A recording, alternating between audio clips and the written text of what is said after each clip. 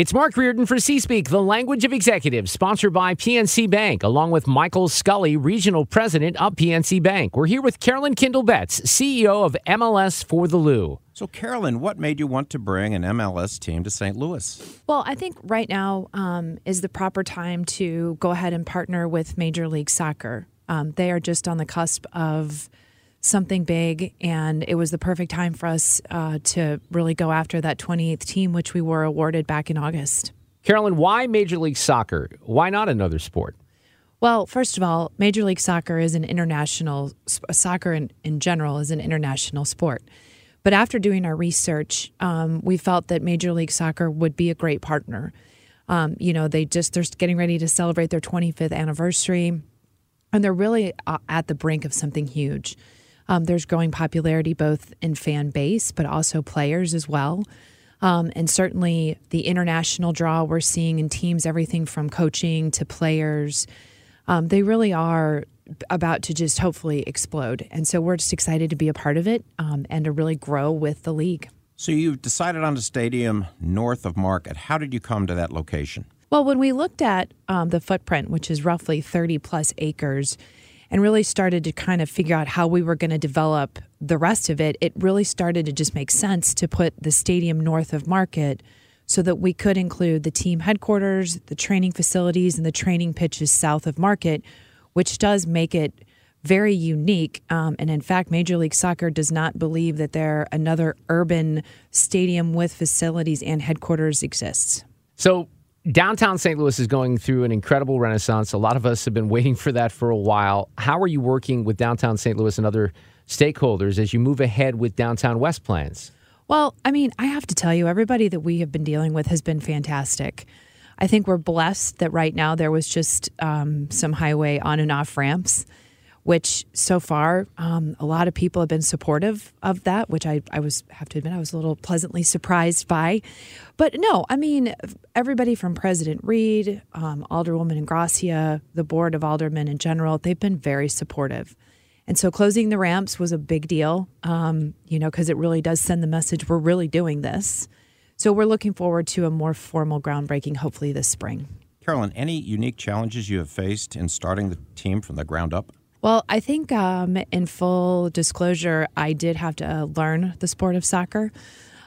Certainly on the business side of this, I understand, but on the sporting side of it, it's been fun to really kind of actually learn the sport. But I think I would say that everything has been more of opportunities. I mean, when do you get an opportunity to build a stadium? When do you get an opportunity to build a professional soccer team? And so I think what we've done is we have a small group right now that works really, really well together. But like I said, we're calling them opportunities, not challenges, but every day brings a new set of them. Carolyn, architectural firms HOK and Snow Kralik will collaborate on the design of the stadium and the surrounding district. What do these two firms bring to this project? Well, HOK, first of all, St. Louis-based, but also they have experience in building large facilities, stadium facilities. Snow Kralik is based out of Minnesota, and Julie Snow is the primary. And she's more, I would say, design architecture, certainly with working with urban landscapes. And so the combination of the two is allowing us to create a really beautiful stadium, but also one that feels very much like downtown West and very much like the St. Louis region. So Snow Kralik is because of her name, not because it's Minnesota and all it does is snow. That's interesting. I just thought that was an observation. Correct. Yeah, Julie Snow is the founding partner. Carolyn, uniquely, this ownership group is privately financed without requesting TIFs or citywide tax revenue. Please explain how your funding will work. Sure. Well, the ownership group is committed to an overwhelmingly private financed endeavor.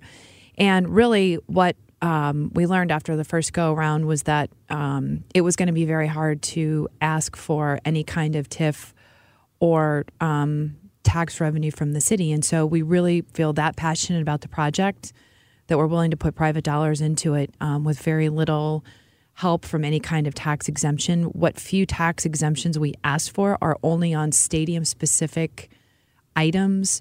So if you attend a game, certainly there'll be a little help for the ownership group there. But if you never attend a game, you're not paying anything.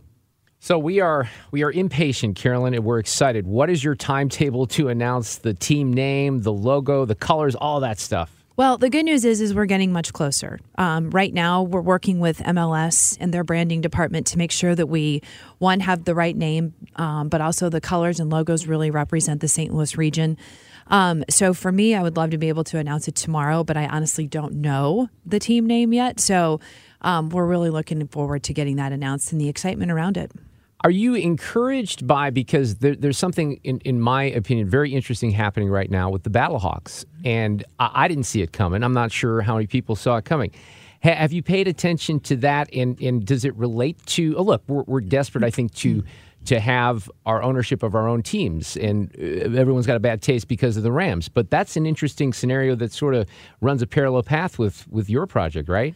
Right. I will say this, though. I went to opening day of the Battlehawks, and I was so excited. I mean, the energy and excitement, but we keep telling the story of how great St. Louis fans are, and that game and the game Saturday, that proved exactly what we've been trying to drive home. And so I think we're very excited for the Battlehawks. We wish them continued success, but the excitement around it is exactly what we're hoping for, too, in 2022. But, you know, people are noticing the Battlehawks, and that's what we want. It's putting St. Louis on the map. It was, you know, both their games here were on ESPN. That is all good news for us. And so we are fortunate that we have that kind of momentum that we can continue to build on. So we're excited for them. Yeah, it's great. Carolyn, have you announced the process for securing corporate sponsorships, suites, tickets, and the like? So we were, last year, we were able to get some signed letters of intent, but we really were focusing on getting the team and getting the stadium design nailed down. So we hired a chief revenue officer, a gentleman by the name Dennis Moore, who joined us from the Broncos. And so we're working with a third party to really make sure that we understand everything we have to offer and how we want to go about doing it. So we're really hoping to make sure that we have some announcements on the sponsorship side here mid to third quarter of 2020. So what should the fans expect next from MLS for the Blue? Well, I've got to tell you, this team name, logo, color is our number one priority right now. We have to get that out there, and we're really excited. But it's just really finalizing that stadium design. They're tearing up highway ramps as we speak, which is exciting.